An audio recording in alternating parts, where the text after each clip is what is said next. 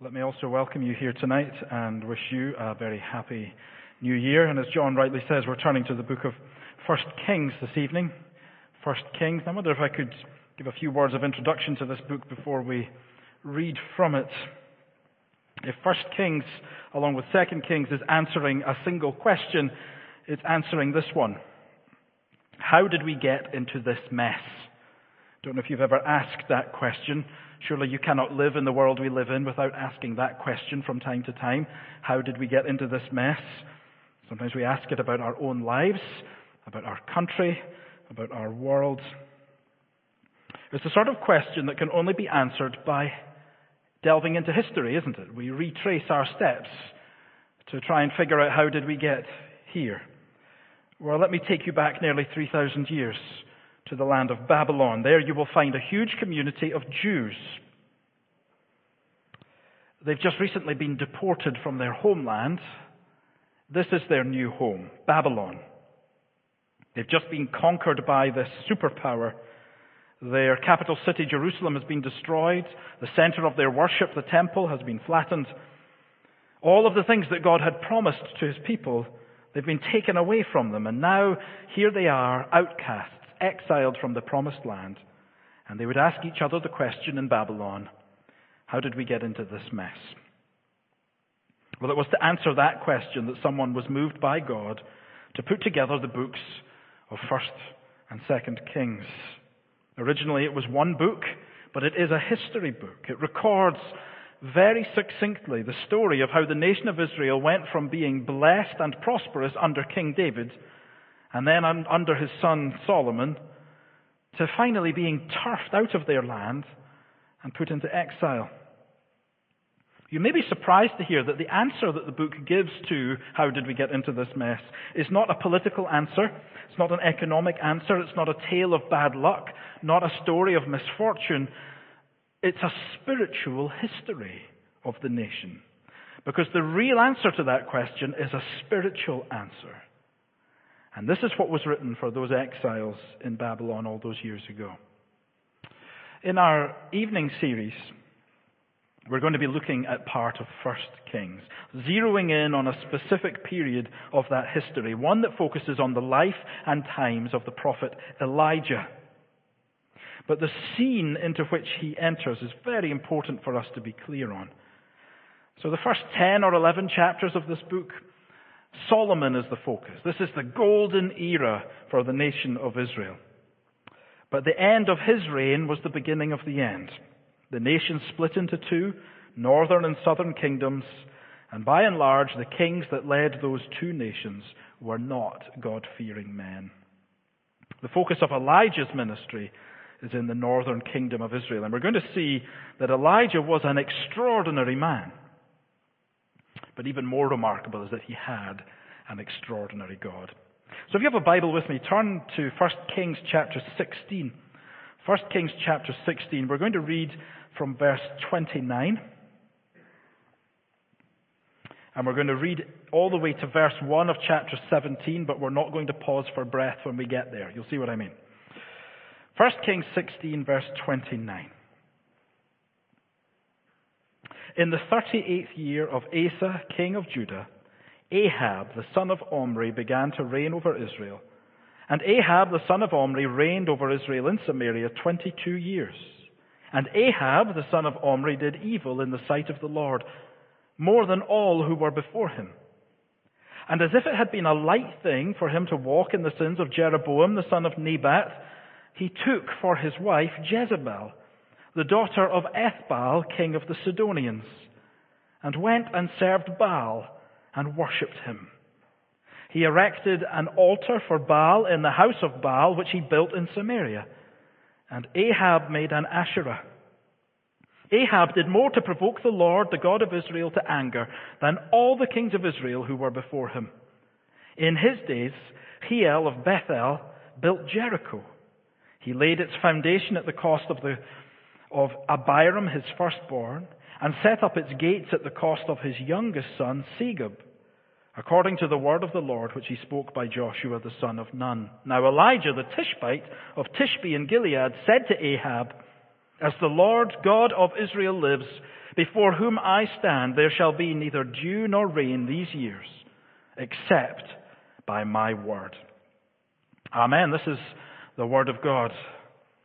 I don't know if you have ever reached the point of despair. I'm not sure that I ever have in any serious way.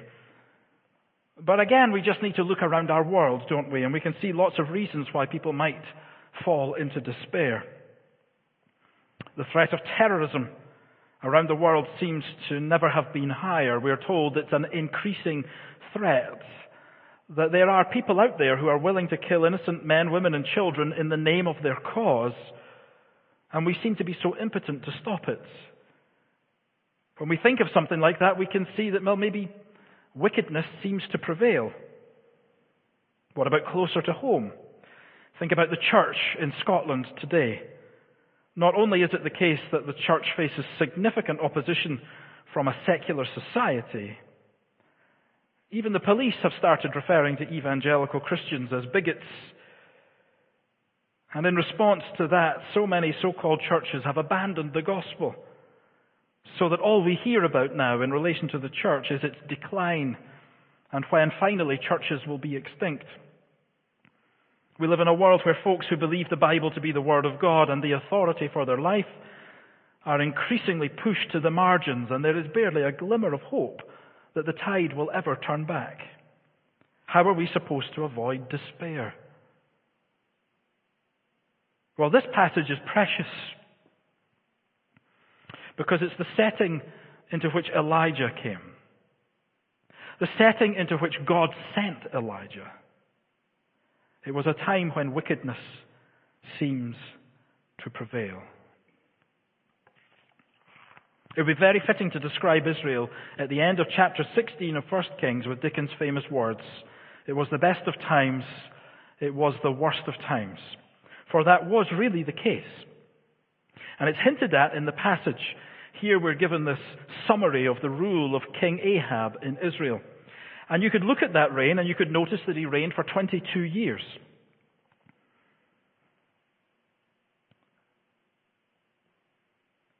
22 years speaks of stability.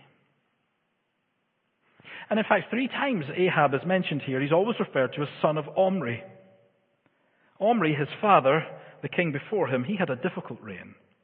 The nation was divided, and it seems there was something of a civil war before Omri's reign was properly established. But for his son Ahab, he had none of those problems.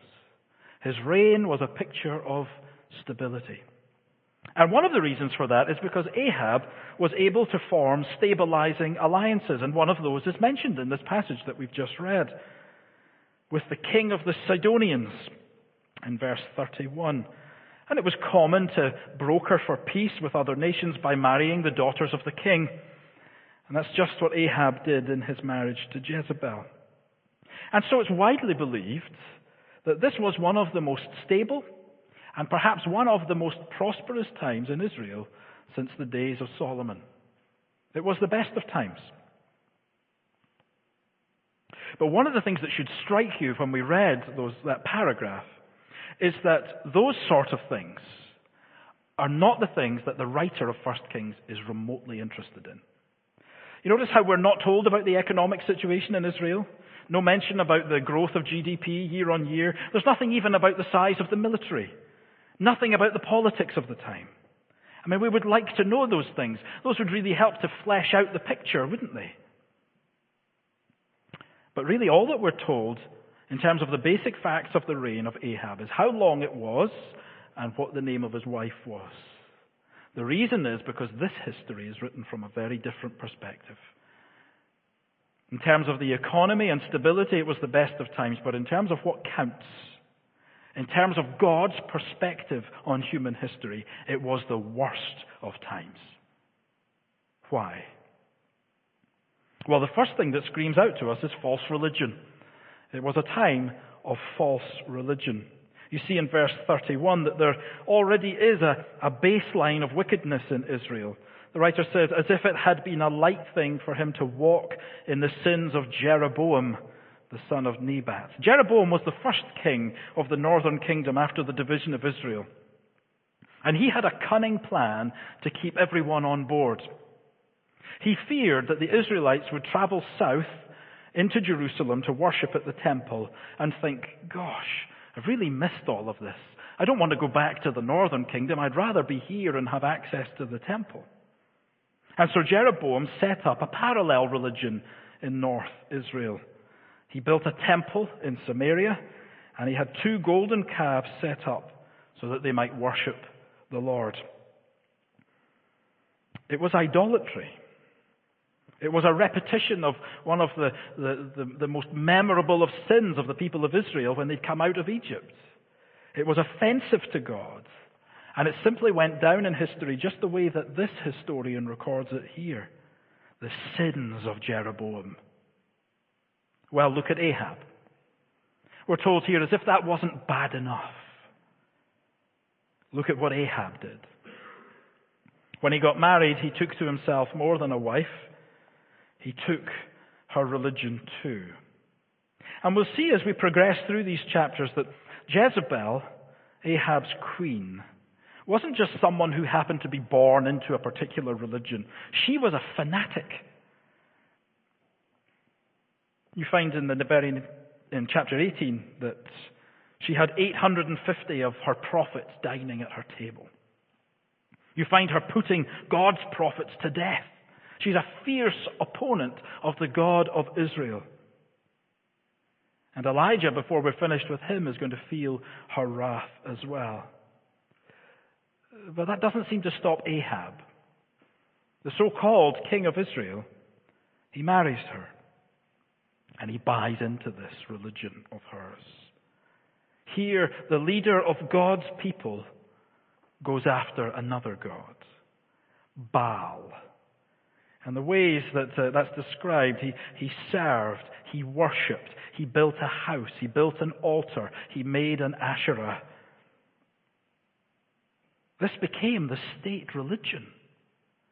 All their tax shekels were going to build the structure of a new religion. And that stands out in just the way that this is written, the repeated use of Baal. He went and served Baal and worshipped him, erected an altar for Baal in the house of Baal. Baal was everywhere. Baal was a fertility god, worshipped by the pagan nations round about Israel. The mention of Asherah here as well, that was the name of his wife. A fertility god who supposedly had powers over the climate, who had powers over the weather. And so if you wanted to be a fruitful farmer, then you really wanted to have Baal on side. But you see, because Baal was a fertility god, the religious rituals that surrounded Baal, they were largely centered on sex. The rainy season was from autumn to spring, and when that came to an end, it was thought that because it stopped raining, Baal had gone to sleep or perhaps had died. And it became the responsibility of the worshipper to revive this god, to waken him up. Well, it was everyone's religious duty to do this by engaging in relations with Baal's prostitutes. You see, when it came to sex in this religion, abstinence or temperance was not regarded as a virtue. In fact, you might be jeopardizing the harvest if you have some kind of strict sexual ethic. And so you can see a religion here that promises great prosperity. You get Baal on board and you will have the most fruitful harvests you could ever wish for. You have a religion here that appeals to human sensuality. Well, it's little wonder that it's proved such a hit. Not just with Ahab, but among the people of Israel as well. It's not surprising that there was something of a lure when the Israelites looked at some of their neighbors who found in Baal the all-round perfect center of religion. One who let you feed your own fleshly appetites and promised you rewards at the end. What could be better? And it's something Israel struggled with from the very moment they went into this land. But here it's no longer a struggle. The religion has been adopted wholesale by the king. And this is why the writer of this history describes Ahab as the most wicked of all the kings. And he also wants us to never forget that God is never unmoved by wickedness. See that in verse 33? Ahab, not only was he the most wicked, but in verse 33, because he was, Ahab did more to provoke the Lord, the God of Israel, to anger than all the kings of Israel who were before him. This is what counts. Who he was in relation to God. He could have had the finest economic plan. He could have had a great system of compassion for the poor. But the determination of success or failure of this king was his relation to God. And as we'll see, the success or failure of the nation all hinged on its relationship to God. To turn from him and to embrace another God, to embrace false religion,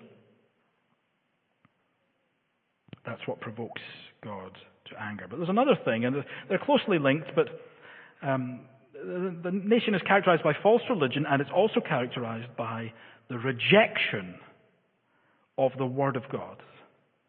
That's something that's flagged up for us here in verse 34. You're given something of the tenor of things in Israel in these days. Verse 34, Hiel of Bethel rebuilds Jericho. Now that might not immediately stand out to you why that's important. But maybe you'll recall that Jericho was one of the first cities that the Israelites conquered when they entered into the Promised Land. You'd find that in Joshua 6. And the city was utterly flattened. And then when that's all done, we read this. Joshua laid an oath on them at that time, saying, "Cursed before the Lord be the man who rises up and rebuilds this city, Jericho. At the cost of his firstborn shall he lay its foundation, and at the cost of his youngest son shall he set up its gates." God had declared a curse. God had destroyed this city, and it was never to be rebuilt. It was a curse that carried severe consequences for whoever went against God's command here. But yet, it was in the days of Ahab. When else? In the days when wickedness seemed to prevail, Hiel decided he would rebuild the city. And it's just the extent of the defiance here. You see, he laid its foundation at the cost of Abiram, his firstborn. I mean, just think of how hard-hearted this man had to be to proceed with the thing that had passed down through the generations saying, do not rebuild Jericho. Jericho will never be rebuilt. There's a curse on anyone who does it. And this man proceeds to set about the work. And when the promise is fulfilled that the one who lays the foundations of Jericho, his firstborn, will die, surely you would think he would stop in his tracks. But no, he proceeds to finish the job, and he hangs the gates of Jericho, and what does it cost him? His youngest son as well. Some people think that what's being described here is Hiel offering his sons as a sacrifice, but there's certainly no need to read it that way. God pronounced that this would happen. This is God's active judgment for the rejection of his word, that this man would keep on going in the face of God's judgment. Nothing was going to stop him from doing what he wanted to do. Certainly not God. God was fulfilling his words, but all that it revealed was the hardness of the man's heart.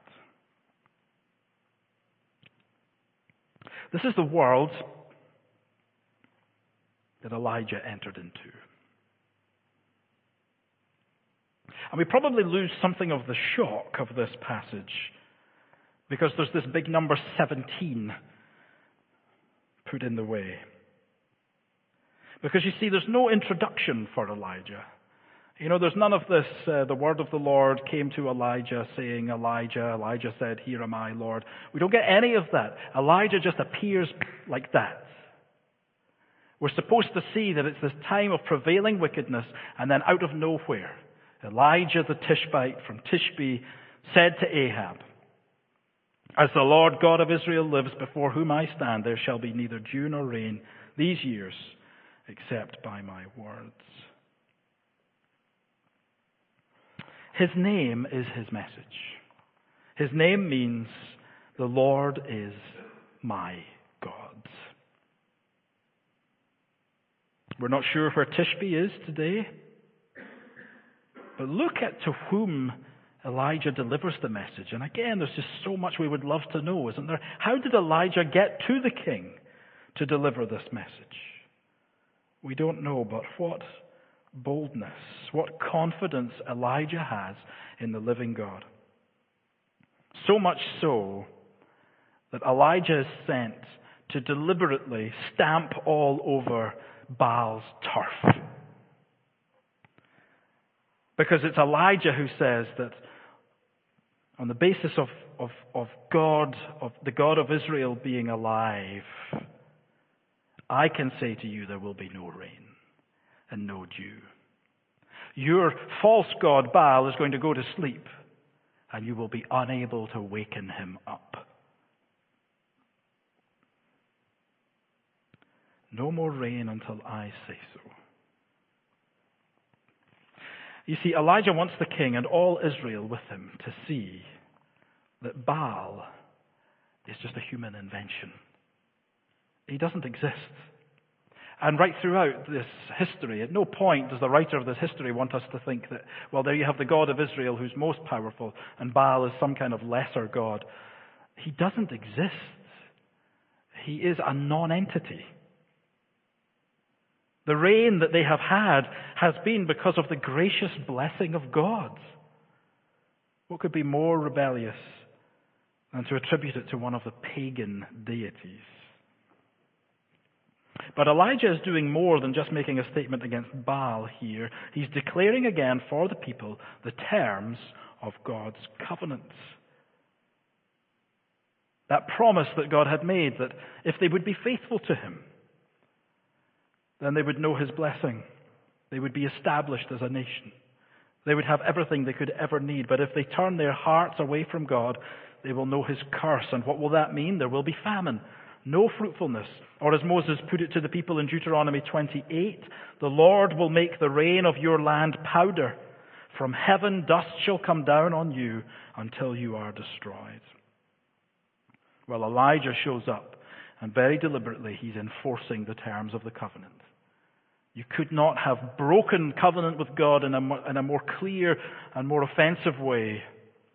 So there will be no more rain, no more harvest, no more fruitfulness. But God never acts out of vindictiveness. The fact that the curse falls on Israel is supposed to be a message to them. Remember how God said he would do this if you were unfaithful? This was to turn them back, not to write them off, not as some never-ending judgment, but it was to turn them back to God. So what we're seeing here is that in the midst of the darkness of the scene, God does not forget or abandon his mission. He does not forget or abandon his promises. No, he acts. Even when it seems as though wickedness is prevailing in the land, he acts. He sends a messenger into the midst of that darkness to declare that he's alive and well. You see, the fact that there seems to be an overwhelming majority against God is not a sign that God has given up, not a sign that God is losing the battle. No, this is what God does. I was struck by this in the run-up to Christmas when we were looking at the prologue to John's Gospel. We were looking at the early verses of John chapter 1. And there's a bit in there that just seems out of place. And most Christmases when we read John 1, we miss out this little bit because it just seems like maybe John made a mistake in slotting it in there. Let me just read the start of John's Gospel. In the beginning was the Word, and the Word was with God, and the Word was God. He was in the beginning with God. All things were made through him, and without him was not anything made that was made. In him was life, and the life was the light of men. The light shines in the darkness, and the darkness has not overcome it. There was a man sent from God whose name was John. He came as a witness to bear witness about the light, that all might believe through him. He was not the light, but came to bear witness about the light, the true light, which enlightens everyone was coming into the world. That bit about John, it just seems out of place. You've got this wonderful imagery about the Word, the life, the light, the darkness. And then we slip into this much more literal kind of speaking. There's a man sent from God whose name was John. But do you see, there's a sense here of this is how God acts. In the midst of the darkness, what does God do?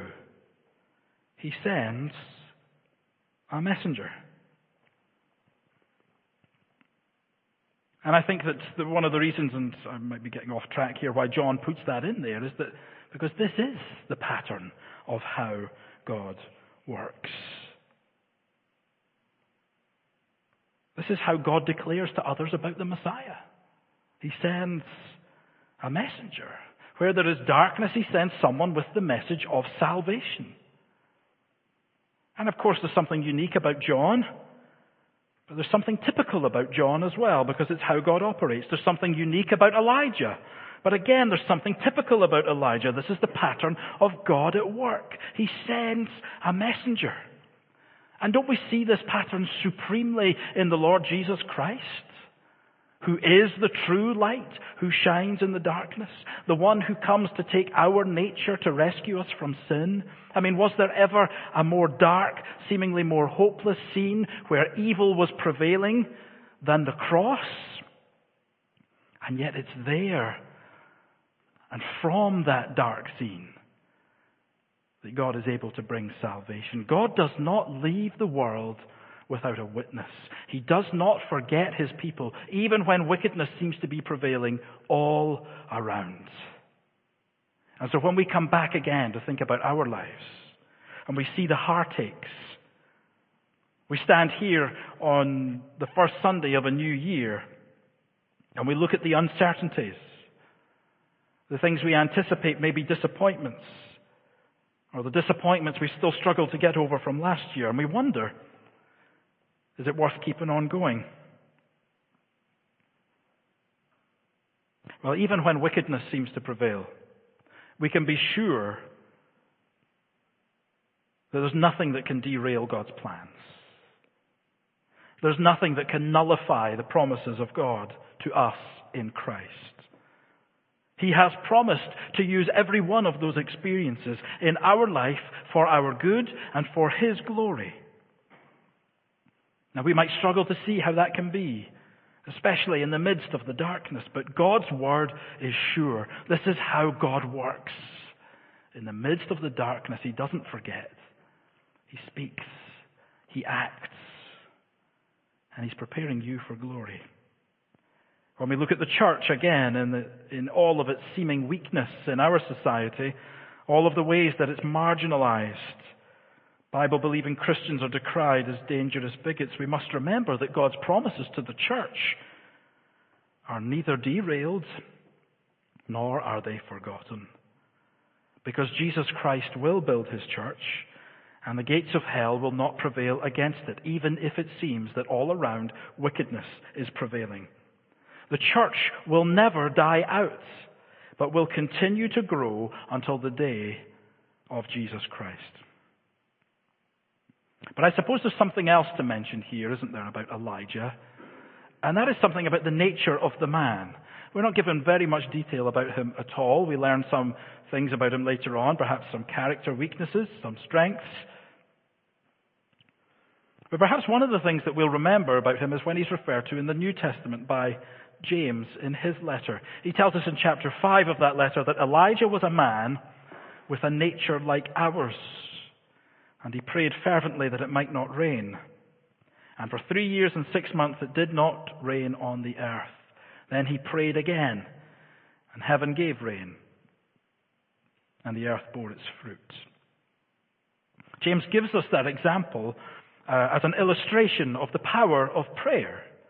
And again, it is not the power of the man, Elijah. It is what God can do with an ordinary human being.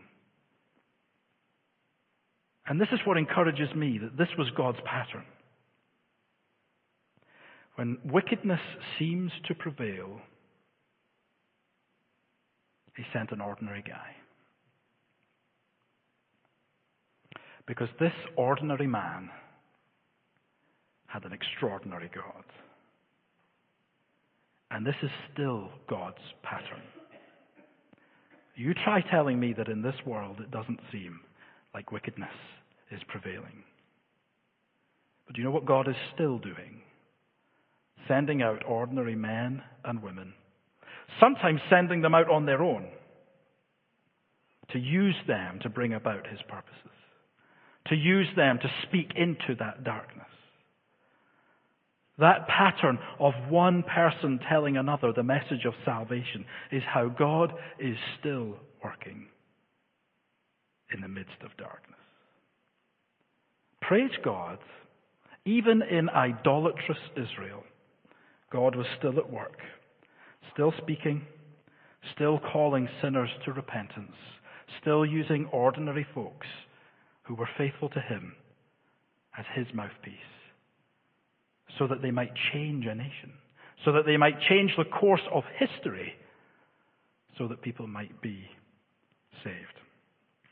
You know, Elijah would have to have his eyes opened to a few things.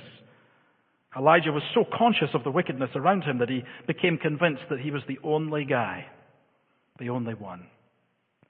And then one day God revealed to him, you know what, Elijah, you think you're the only one. I've got 7,000 who've never worshipped Baal. God is at work even in the midst of darkness and wickedness that seems to surround your life, surrounds the church, and fills this world. And we need to take great encouragement from that as we look ahead to a year of uncertainty for sure. A year where we have no doubt that wickedness will continue to abound. But it's into that darkness God speaks. And that God wants to speak through you and me. Let's pray. Father, we want to thank you for who you are. Father, there's not one of us here that wasn't born in sin and iniquity. Not one of us here who is undeserving of your judgment. Not one of us here who didn't prefer darkness to light. And yet it was into that sorry state that you reached in, drew us up out of the miry clay, set our feet on a rock.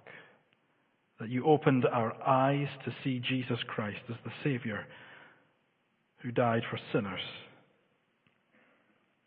who granted us faith to trust in this Savior and claim him as our own.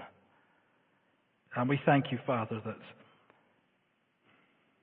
though there are so many things that might cause us to despair in our world and even in our lives, that it's into those circumstances that you act, you speak, you persevere, and you keep your promises. May that be an encouragement to everyone who knows you. May it be a challenge to everyone who's yet to trust in Jesus. Father, we pray everyone would come and find the certainty of knowing Christ. Certainty not just for 2019, but for all eternity. And we ask this in Jesus' name. Amen.